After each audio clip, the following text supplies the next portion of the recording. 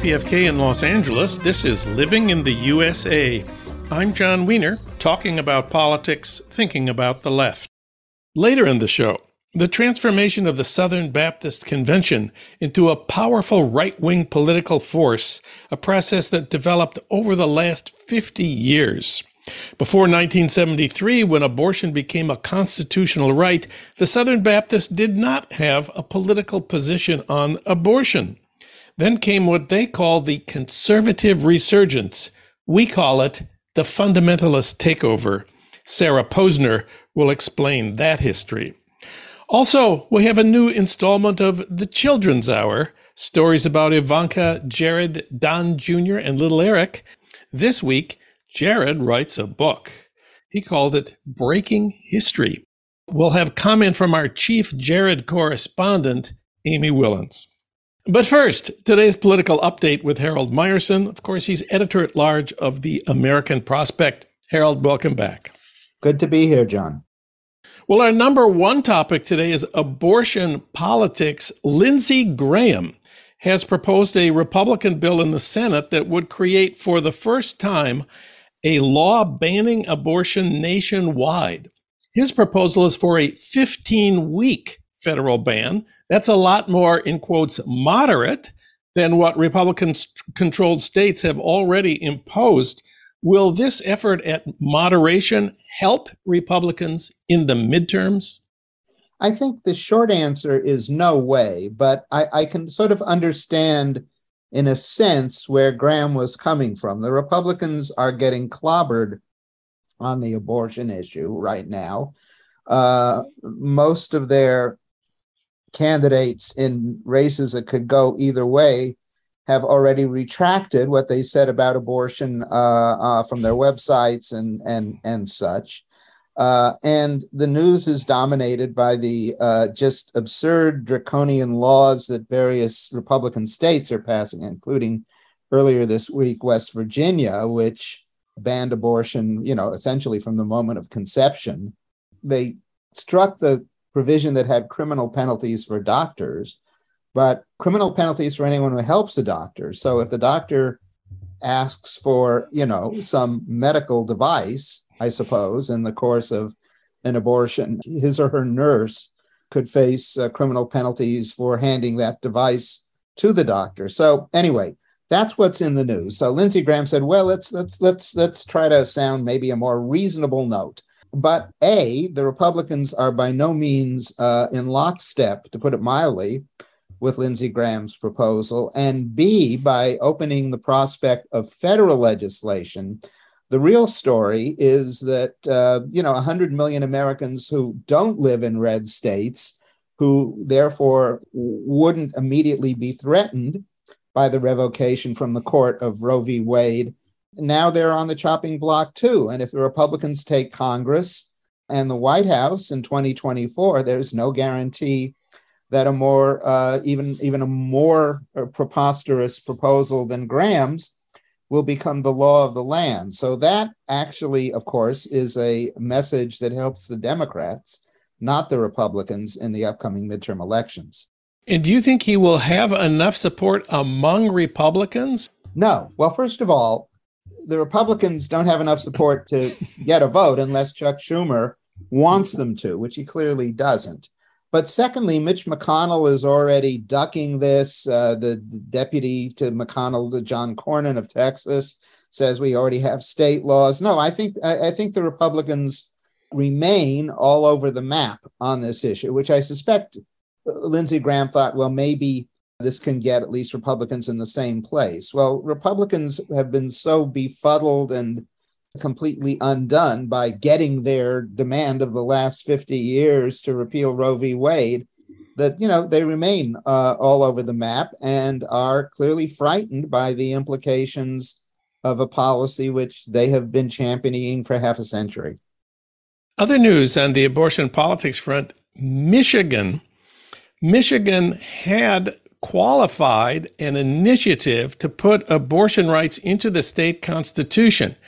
It was turned down by an elections board on the argument that there were some spaces missing in the printed text of the initiative.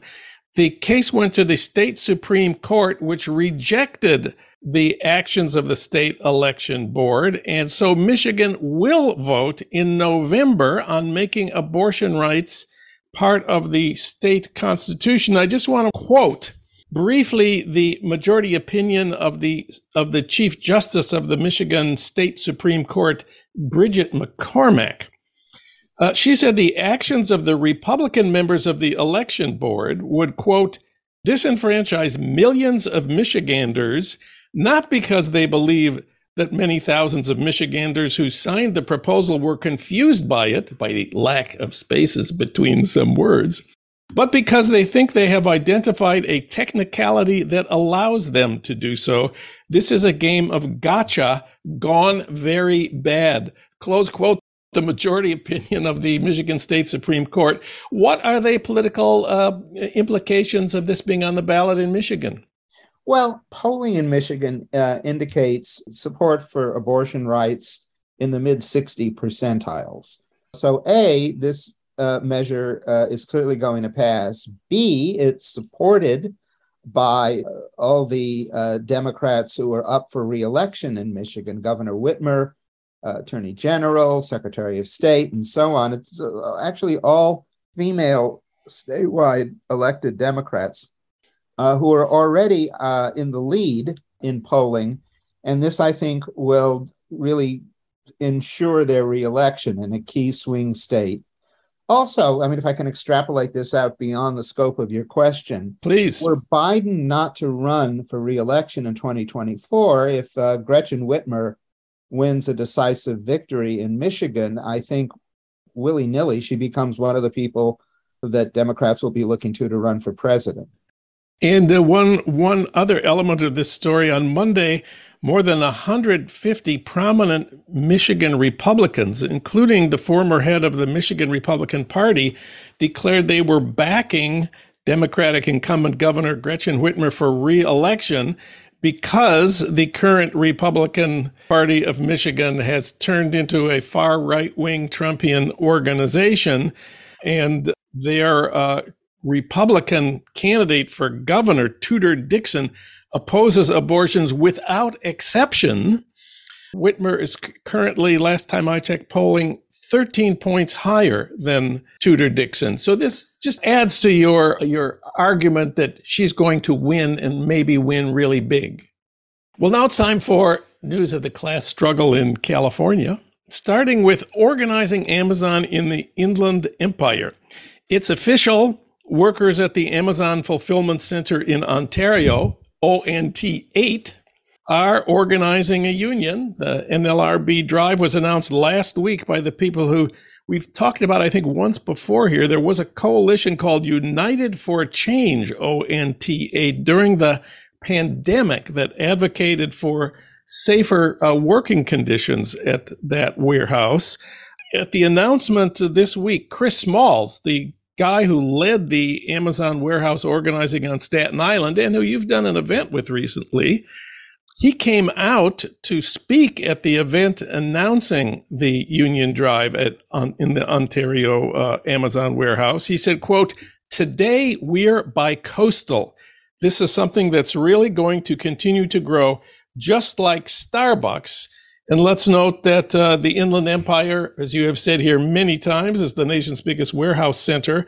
Amazon is the region's largest employer. There's something like 40,000 logistics workers at Amazon warehouses in the Riverside and San Bernardino counties.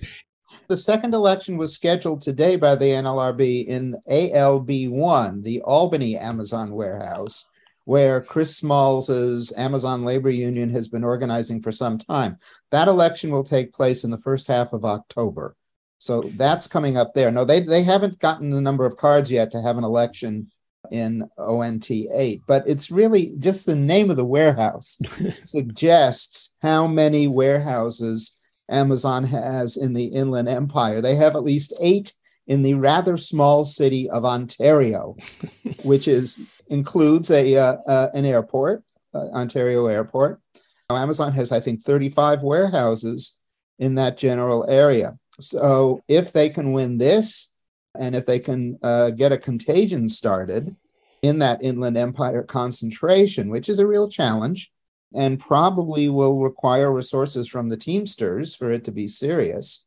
But if they can do that, that is a serious inroads, because this is a key link in the supply chain that runs from goods from Asia, going through LA and Long Beach harbors, trucked to the Inland Empire, resorted and then distributed, pretty much everything west of the Mississippi through Amazon's distribution network.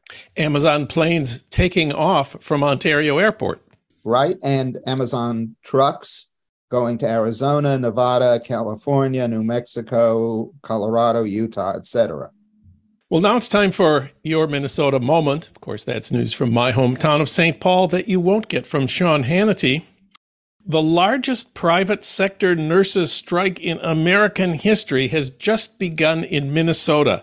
This week, 15,000 nurses at 16 hospitals have gone on strike for 3 days. They're on strike today.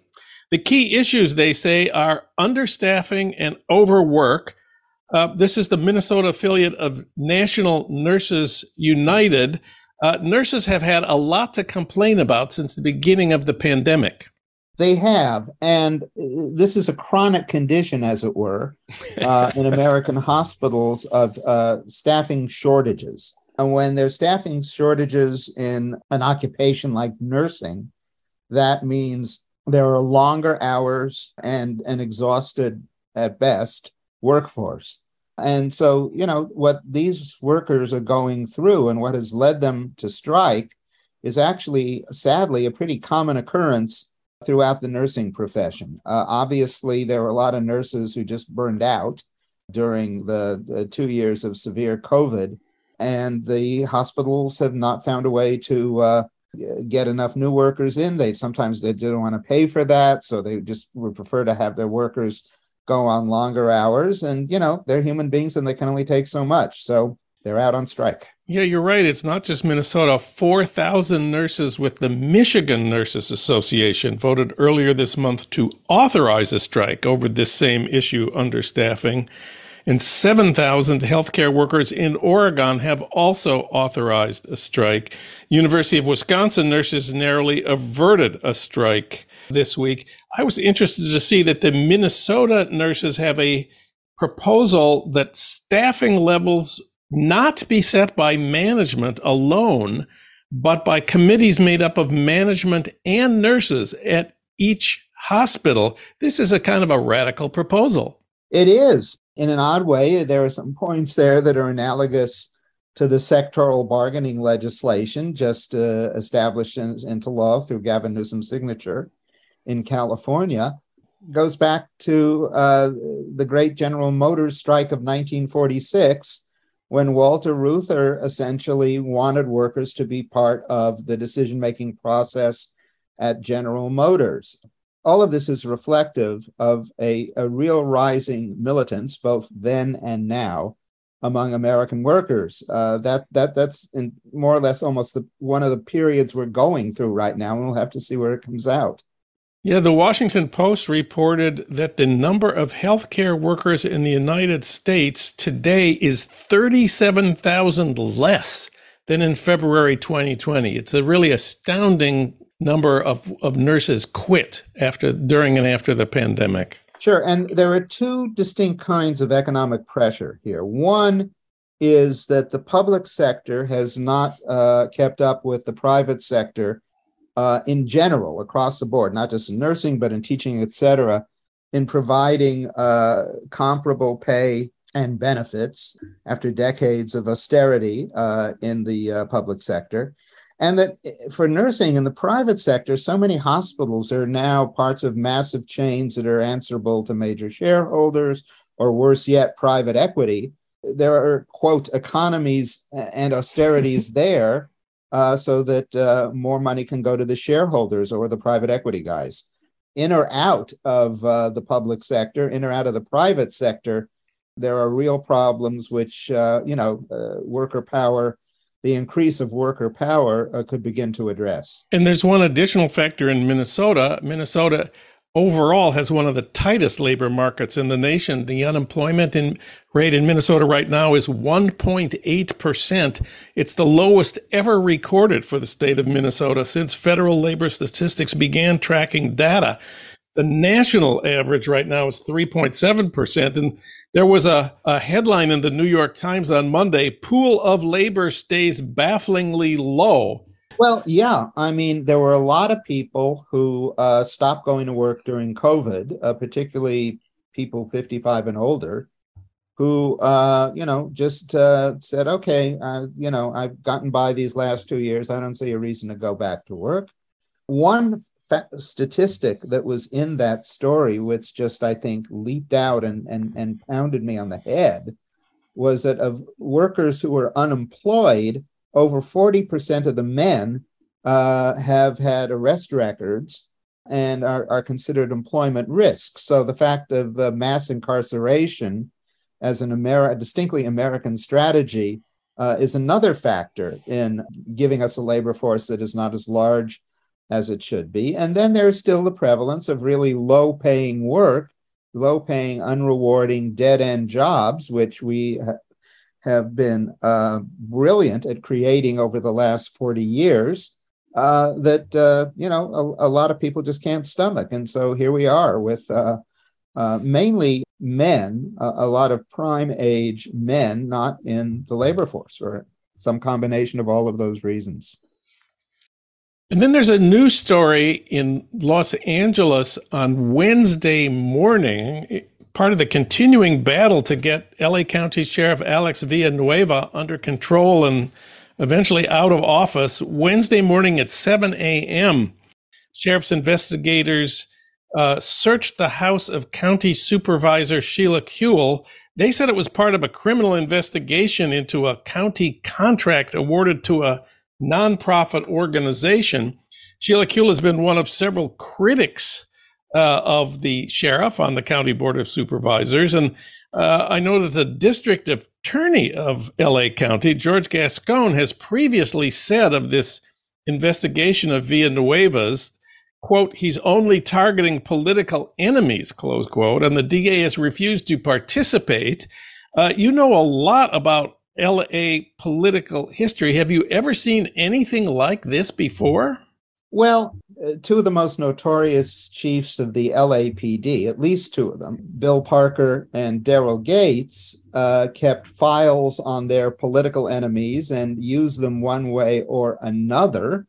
The story is told. I've never heard really definitive verification, but the story is told that when Sam Yorty became mayor in 1965, after campaigning, saying a few, critical things about the LAPD, the LAPD had been collecting a file on Sam Yorty for 30 years, and Chief Parker visited his office and showed him what was in the file. And Yorty criticized the LAPD no more after that. That ended that. Villanueva's tactic seems a little less artful, shall we say, Yes. than that. And it politically, I think it may well be the dying gasp of a guy who's going to be voted out of office in November. And this certainly doesn't help his prospects in November. But it kind of shows just what a out of control thug the guy really is. And LA has a long history of disgraceful leadership of its police agencies. And Villanueva already had a chapter. Now he has a chapter with one hell of a coda. News about out-of-control thugs in power in Los Angeles County from Harold Meyerson. Read him at prospect.org. Harold, thanks for talking with us today. Always good to be here, John.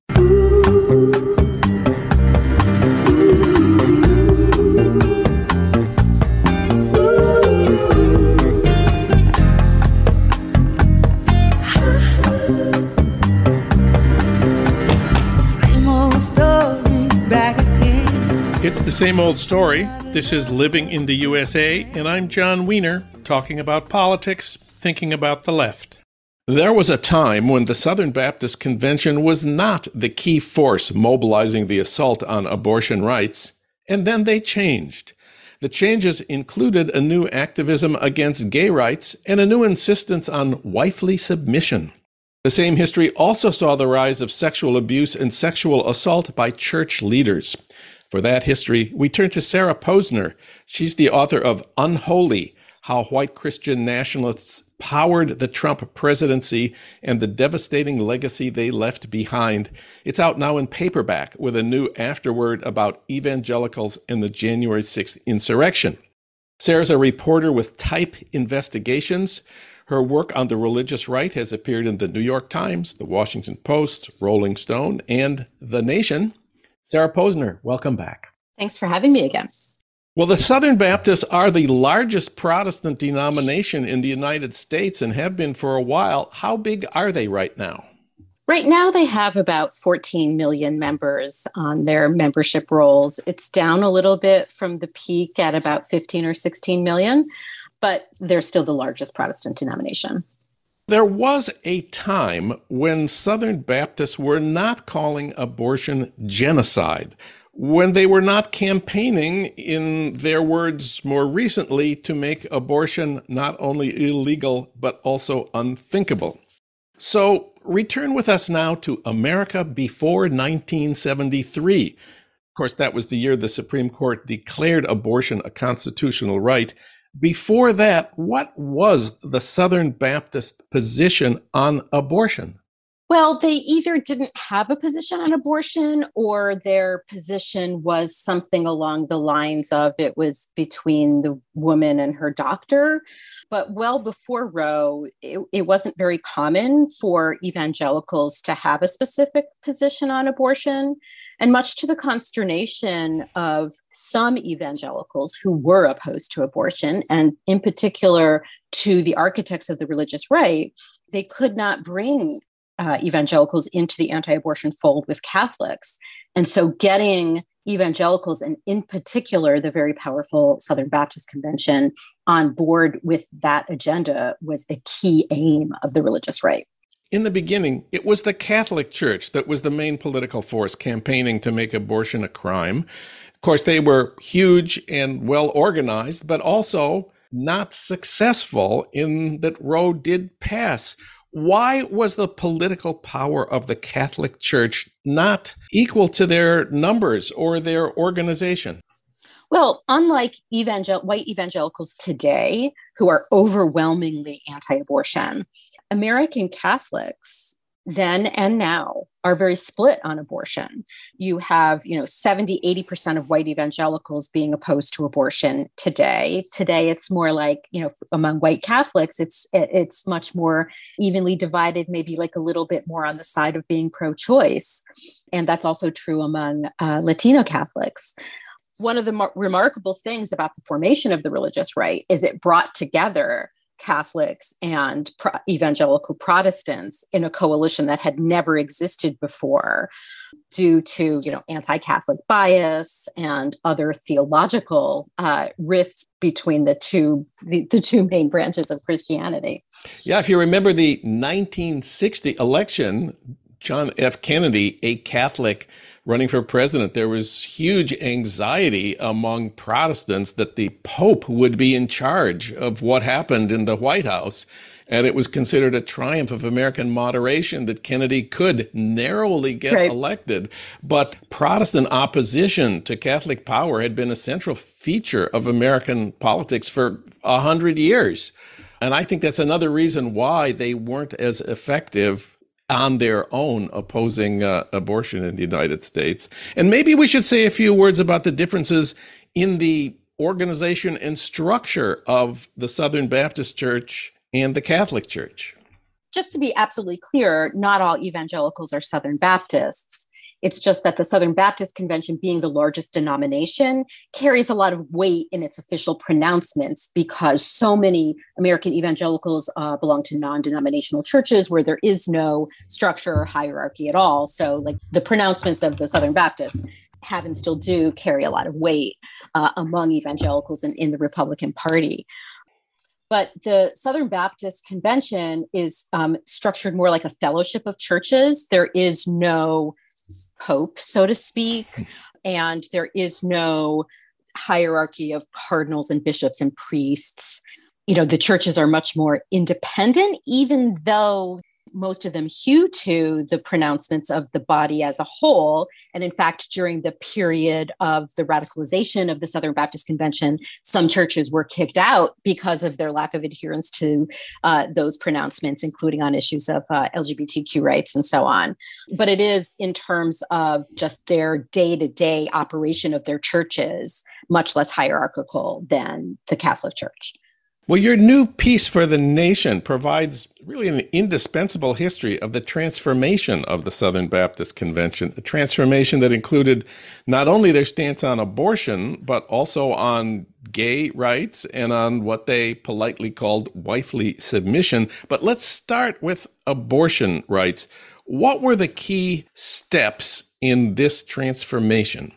Around the time of the late 1970s, when what the conservatives call the conservative resurgence inside the Southern Baptist Convention, and its critics call the fundamentalist takeover of the Southern Baptist Convention, what happened over the 1970s and 80s is as the conservatives gained control of the denomination as a whole, gained control of all of the officer positions within it, purged people who were in disagreement with their fundamentalist theology. The official statements of the convention, called resolutions that are adopted each year at their annual meeting, became more and more radical on the issue of abortion. So the takeover really began in 1979. In 1980, they called for banning abortion except to save the mother's life. So that was actually a more liberal position than they took in 1984 when they called it a national sin. By 2003, they were praying for the day when the act of abortion will not only be illegal, but also unthinkable. And then by 2015, when this conservative resurgence had been in place for decades, the Southern Baptist Convention was officially calling abortion a genocide. And this was not just an intensification of the ideology. You say it followed a change in leadership. This is what they called a conservative resurgence. You used the term fundamentalist takeover, which sounds more appropriate to me. How exactly did that come about? How was it organized, and why did it succeed? Well, it succeeded through an exercise of raw political power. So basically what happened was there were Southern Baptists within the movement who were, biblical literalists, fundamentalists, whatever you want to call that. They were concerned and worried in their view that along with changes in the secular culture, the denomination was becoming more liberal and wasn't adhering to what they would call a literal view of the Bible. And so they sort of zeroed in on this biblical literalism issue, that there were people within the denomination who perhaps were not taking seriously their claim that the Bible is 100% true. And so two people, Paul Pressler, who at the time was an state appellate court judge in Texas, and a Southern Baptist layman, and Paige Patterson, who was within the denomination a very respected theologian, they joined up together. They very famously met at the Café du Monde in New Orleans to hatch out this plan to go across the country and get the people, they're called messengers, who go to the annual meetings, convince them to vote for these biblical literalist candidates for official positions within the denomination. And they press this kind of like, the same, in a similar way that the Christian Coalition would later operate, by like enlisting people to vote for these more radical candidates. And they, basically seized control of the nominating and electoral process within the denomination at the meeting. And then they were able to get these fundamentalists elected. And that over time changed the course of the denomination. And every president since then has, pledged adherence to this biblical inerrancy and to conservative resurgence as, the greatest thing that ever happened to the Southern Baptist Convention. Abortion was only one of the central issues of the fundamentalist takeover. Let's talk about Matthew Shepard. Yes. One of the things about the takeover was that homosexuality was a complete sin, no ifs, ands, or buts. Later, that would evolve into opposition to same-sex marriage. But when this first started, that wasn't even on the table. So in the mid-2000s, after the torture and murder of Matthew Shepard, the gay college student in Laramie, Wyoming, Congress was debating an anti-hate crimes bill named for Matthew Shepard. The Southern Baptist Convention, so, this was not really about LGBTQ rights or same-sex marriage or anything like that, but they adopted a resolution urging lawmakers and then President George W. Bush not to support this legislation because, quote, the Bible is clear in its denunciation of homosexual behavior. So they were opposed to a bill that would prevent murderous hate crimes against gay people because the Bible is clear in its denunciation of homosexual behavior. And they also claimed that hate crimes laws would be used to punish Christians who voiced their religious objection to homosexuality. And they succeeded. The Matthew Shepard hate crimes bill did not become law until Barack Obama was president. And all this went along with a growing political activism of the Southern Baptist Convention. The key moment seems to have been 1979. The presidential election of 1980 was coming up. The incumbent president was a Southern Baptist Sunday school teacher named Jimmy Carter. Right. And he was challenged by Ronald Reagan, the governor of California. What exactly was Ronald Reagan's religion? What was it? We don't remember, right? But Jimmy Carter represented exactly the kind of Southern Baptist that the architects of the conservative resurgence wanted expelled from the Southern Baptist Convention. That kind of, liberal politics, liberal theology. So this coalescing around Ronald Reagan was the end result of the religious right's early organizing, the formation of the moral majority, the bringing of evangelicals and Catholics together into this religious right operation. Reagan was their chosen figure, much like, Trump would be 4 decades later. And Southern Baptists played a very important role in that organization of the religious right around Reagan and then the Republican Party as a whole. And then 20 years later, Jimmy Carter left the Southern Baptist Convention. It was in 2000. He said it was because of the policy on wifely submission and the decision by the convention at their 2000 national meeting that women should no longer serve as pastors. Let's talk about wifely submission. So that is a theology that's also known as complementarianism. It's based on a verse in Ephesians that talks about how the wife must submit to the husband as he is the head of the husband. And a lot of defenders of complementarianism say that outsiders misread it, that it's really about just like that the wife and husband have different roles in the household. And it's not just that she submits to him, that she can have her say on certain things. But it's obviously pretty clear. It says she must submit to her husband. And that's what they said in the official resolutions that the Southern Baptists adopted. And this is very much reflected also in their ongoing refusal to allow women to have preaching roles within the church. And other Southern Baptists have left the denomination over the same opposition. Beth Moore, who is a very prominent Southern Baptist speaker, author. She's very popular among evangelical women, and she recently left over the refusal to allow women to preach.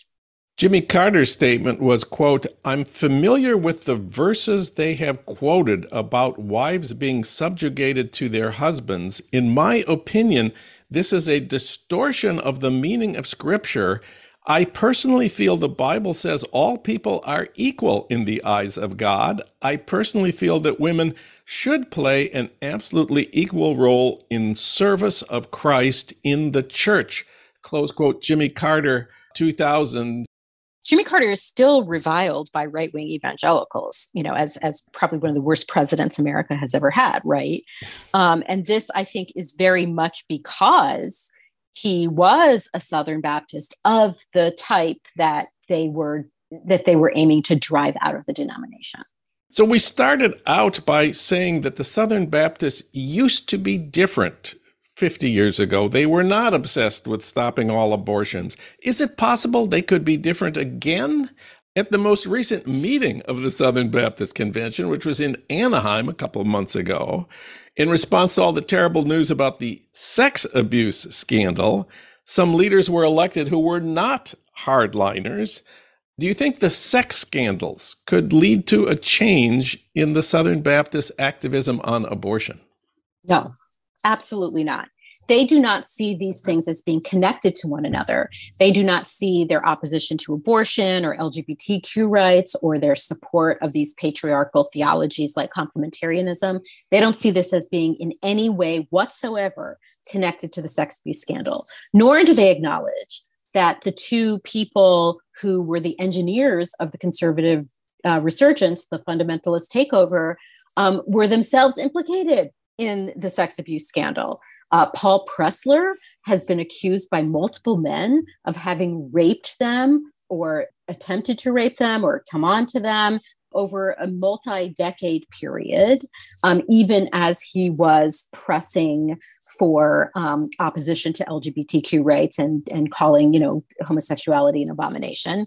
And Paige Patterson is one of the main promoters of the complementarianism. And he, notwithstanding being expelled from his seminary because it came to light that he had, counseled rape survivors there to not come forward to the police, and that, women continue to preach that women should be submissive. Let's just make this clear. This is women who survived rape by their Southern Baptist pastors. Right. Or fellow seminarians. And yes. And so he is not seen in a negative light by many Southern Baptists. He was at the most recent meeting in Anaheim. He recently spoke at the Church of Robert Jeffress, who is a very prominent Southern Baptist and a big supporter of Donald Trump. And he was greeted and portrayed as like one of the greatest Southern Baptist leaders ever. For one thing, they do not connect the theology with the sex abuse. And for another, they have a really hard time acknowledging either that their revered leaders were involved in the sex abuse, or that their revered leaders turned a blind eye to it or covered it up. They tend to think of it in very sort of narrow, well, there were a few bad apples and maybe we need to do something about addressing these few bad apples, but it's not seen as an overall systemic problem. Your closing thoughts. I think something that was really interesting to me in the wake of the sex abuse scandal, and relates to your question about are Southern Baptists going to change now, was that the outside company they hired to perform the investigation of the sex abuse scandal, Guidepost Solutions, it has come under attack by Southern Baptists on social media because during Pride Month, I can't remember what it was exactly that they made a statement on their Twitter account or their Facebook about supporting Pride Month or something like that. And so a lot of Southern Baptists thought that proved that this was the sort of, independent investigators that Southern Baptists shouldn't trust because this was a company that supported LGBTQ rights.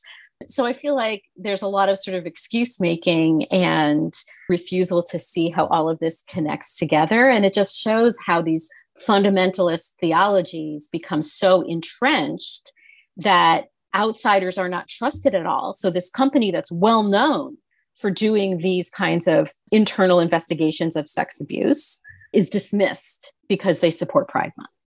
Sarah Posner, she wrote about the Southern Baptist Convention's Deal with the Devil for The Nation magazine. You can read her at thenation.com. Thank you, Sarah. This was great. Thanks so much, John.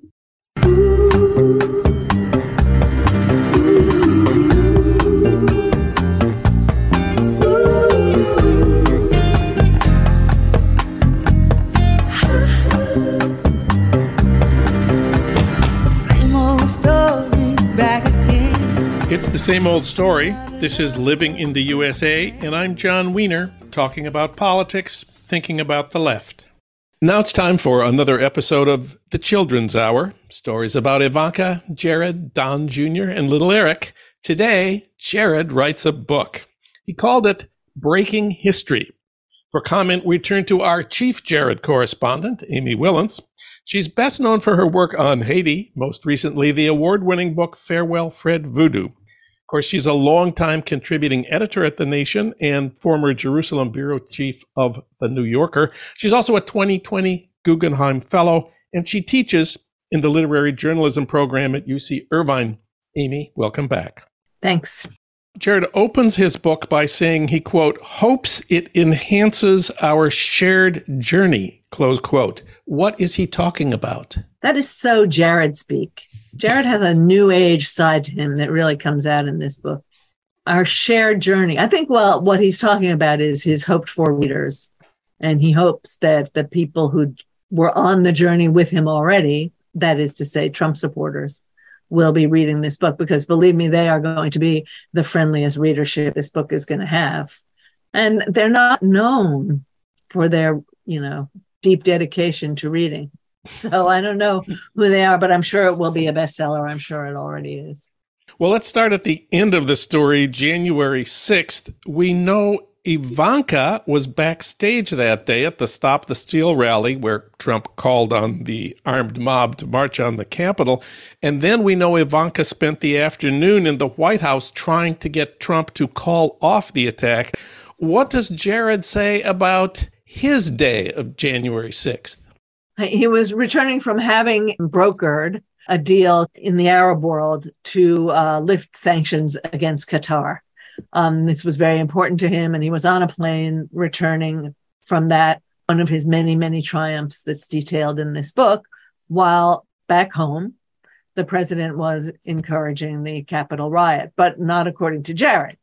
According to Jared, he never encouraged the violence. He doesn't even consider that he might have encouraged it. It never entered Trump's head that violence could happen at this demonstration. Yeah, what he writes is, quote, it is clear to me that no one at the White House expected violence that day. I'm confident that if my colleagues or the president had anticipated violence, they would have prevented it from happening, close quote. That is clear to him. Is that clear to you? No, of course not. We watched it. I guess he didn't have a TV on his plane. But what we saw, at the very least, was that the president never called in the National Guard when the National Guard should have been called in. But, I mean, from then ongoing discussion of what happened on that day, we know that the president was perfectly happy to encourage them. He gave a speech encouraging them. He told them to go and stand up for, their rights. And what did he say? Go wild? It's going to be wild. Let's get wild. It's going to be wild.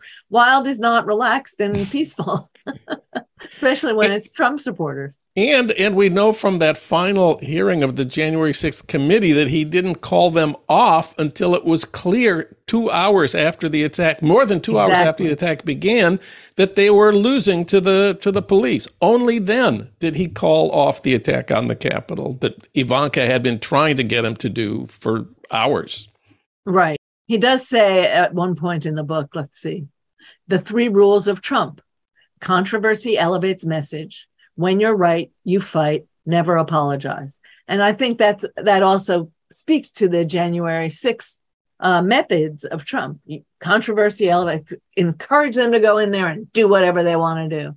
And then don't stop them. When you're right, you fight. So he thinks he's right. He's going to fight and don't apologize. And I think Jared goes right along with that. And the only thing he has Ivanka doing is helping to craft Trump's post-riot message. Nothing really about her trying to get him to sort of intervene in this situation and stop it. He says he and Ivanka helped write the speech Trump gave on January 7th, which he quotes almost at the very end of the book. Yeah. He quotes Trump saying, in the words that he and Ivanka wrote for Trump, quote, the demonstrators who infiltrated the Capitol have defiled the seat of American democracy. To those who engaged in acts of violence and destruction, you do not represent our country. This moment calls for healing and reconciliation. We must revitalize the sacred bonds of love and loyalty that bind us together as one national family. Close quote. I think this is a little trouble for Jared right now promoting the book, since Trump has said he wants to pardon all the people who have been convicted and sentenced to prison for attacking police officers and so on. Exactly. I mean, the end of the book is all about how Ivanka militated for pardons for decent people who had been wrongly imprisoned or wrongly convicted. Does Jared agree with Trump's claim that the 2020 election was stolen and that Donald Trump should be president today? He doesn't say anything about that. He doesn't say that he agrees with Trump, that Trump should still be in the White House. He doesn't say he shouldn't be. He just doesn't address the central controversy that actually caused the January 6th riots. He only addresses the riots as though they happened in a vacuum. Jared's biggest achievement, in his view, was bringing peace to the Middle East. A lot of people may have missed this story, the Abraham Accords, where two Arab states signed an agreement to recognize the state of Israel. And which two countries were at the White House for signing the Abraham Accords? It was the United Arab Emirates and Bahrain, and afterwards Morocco and Sudan signed on as well. I was not aware that Bahrain, Sudan, Morocco, and the UAE were important to peace in the Middle East. I thought it was more Saudi Arabia versus Iran. Why does Jared think this is peace in the Middle East, which no other president was able to achieve? Because he knows that those countries are Muslim. He's very close to Israel. And so he feels that an arrangement in which some Muslim countries that he may have heard of before he went to the White House have agreed to deal with Israel as a legitimate government. So to him, that's peace in the Middle East. And it was framed as such in the mainstream media in many publications, like Tom Friedman's column. So one of the things Jared says in here is that because he is not an expert and has no expertise or years of dealing with this, he was able to see that you didn't need to have the Palestinians be a party to this and agree to it before it could be done. But his interpretation is completely flawed, and even his expression of what he felt, I believe, is wrong. What he really felt was he doesn't want the Palestinians to be part of it because Israel doesn't want the Palestinians to be part of it. And therefore, the Palestinians weren't going to be part of it. And that, he would throw some bones to the Palestinians on the West Bank of job support, but that was that. And then he would make deals with these Arab nations who haven't really been completely vested in the Palestinian cause in the first place. Sudan and Morocco come to mind. And Bahrain. The larger issue, of course, is defending Trump, his father-in-law. This is not easy. We have, the Access Hollywood tape. We have separating children from their parents at the border. We have calling Mexicans criminals and rapists. We have minimizing the COVID threat. What is Jared's general approach to defending his father-in-law on all of these bad things that Trump did? He defends him in a way that, to me, is hilarious, especially the rapist thing. So he talks about how Trump gave this speech, and the speech had been written for him, but because Trump is great, he gave his own speech on immigration and just talked off the cuff, speaking to the real feelings of the American people and calling Mexican immigrants rapists. And he said the reason he called them rapists was he talked to some guy who was a border patrol guy, some, officer nobody who said, a lot of these guys are rapists and criminals. So Trump put that in the speech on immigration. And he said, Trump often does this. Then he went to the post office, and the post office had a plan for $1 million revamp of the post office headquarters so they could have air conditioning. And then he talked to some electrician who was involved in working on the project. And they don't need to do this. They could just shut a fan in the basement and blow up the cold air. So Trump, abandoned the whole plan for the post office air conditioning. Jared makes it into, all of the biggest mistakes into virtues. That's what he tries to do. And then, of course, we're always interested in the personal stuff, and he knows that. The very first chapter of the book is about his father going to jail when he is young. We know this story pretty well, but how does he tell it? He tells it as if he were a young Black kid whose father was wrongly accused of something, and he had to go and visit Dad in prison all the time, and how it harmed his life. But it showed him that his dad was strong. Yet what Charlie Kushner was accused of and convicted of were really abominable crimes, including the hiring of a prostitute and the taping of the prostitute with his brother-in-law. Which he then gave to his sister. Which he then gave to his sister, his brother-in-law's wife, for reasons of financial revenge. So, it doesn't really sit well, the defense. He never says, my father did wrong things. And we do know that his father pledged $2.5 million to Harvard, after which they admitted Jared. Does he thank his father for this in the book? No, because he doesn't want people to know that. But, there I would have to say, Harvard, was that right of you? Yeah. And of course, we're very interested he knows we are very interested in his romance with Ivanka. He's happy to tell us how great it was wooing her, but there was this crisis where he told her that they had to break up because she was not Jewish and he couldn't marry someone who is Jewish. And then we know that she agreed to convert and she studied to become an Orthodox Sabbath observant Jew. How does he tell that story? Well, I don't want to dismiss her conversion, because I happen to know that it's really hard to convert to Orthodox Judaism. You do have to study, but the way he tells it, he doesn't want to get into that, of course. That's too Jewish. So this is what he says. We began meeting with a rabbi and studying and practicing Shabbat together. I saw that Ivanka was enjoying these rituals. After a few Friday evenings eating takeout from 2nd Avenue Deli, my favorite New York deli, Ivanka decided she wanted to learn how to cook to make our Friday nights together more special. She loved it and quickly became an excellent chef. And that's it. That is it, really. And not only does that make you wonder about Ivanka's conversion, like she wants to learn how to cook for Shabbat, it actually sounds like Ivanka didn't know how to cook at all. He has this part close to the beginning where he talks about the books that influenced him. And he lists Sun Tzu's Art of War. The classic that, every politician. Every high school kid, every politician, everyone has it on their desk.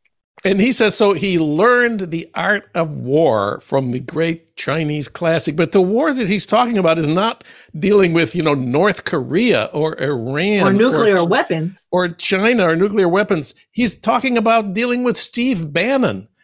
And, a lot of the book is about the internal fighting between him and people like Steve Bannon. So that's why I ask, who is this book for? Who wants to read 500 pages of Jared explaining his battles with Steve Bannon and then why he deserves credit for all the great things that he did? I'm not sure that the Trump base really cares about Jared very much. I don't think they do. I do think that the Trump base is like, it's a cult of personality. So that the people who would read this from the Trump base would just want to be seeing things about Trump. And they would figure that Jared would have things about Trump in here. And he has things about Trump. You can't tell how deep they are because he seems to be an extremely superficial person from reading this book. But other than that, I would think it's, it almost reminds me of books that older people write about their lives that they then get someone to put between hardcovers and they make them for their grandchildren. And that would be the audience. Oh, man. The reviewer for the foreword said he almost felt sympathy for Jared after reading this book. I wonder if that's the way you felt. Well, I kind of love the book, although, of course, it's way too long.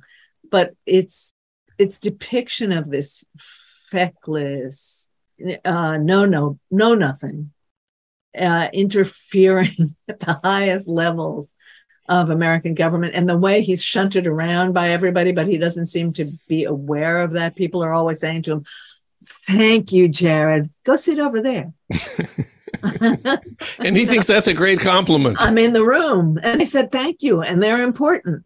It's really like that. But then, of course, he has access to the president, so they have to be nice to him. And he's around, so they have to be nice to him. And he's always he rushes in like Robin to Trump's Batman. And he goes and, he's like the messenger boy. He always has a note in his pocket from someone smart that he's bringing across the way to someone else smart. But he's never the guy who's smart. But he depicts himself as a top negotiator. At the end of Trump's meeting with Kim Jong-un, the chairman comes out to talk to the people around, and Jared's one of them. And he says to Jared, "Thank you so much for putting me in touch with Mike Pompeo." And like Jared goes on for 3 paragraphs about how he got him in touch with Mike Pompeo. But the guy didn't want to talk to Jared. And Jared at one point says, "Oh, talking to him will be as good as talking to me." Yeah. Well, this has been another episode of the Children's Hour. Stories about Ivanka, Jared, Don Jr., and little Eric with Amy Willence, our chief Jared correspondent. Amy, thank you for reading Jared's book. I know it wasn't easy. It wasn't easy, but that's not because the vocabulary is difficult.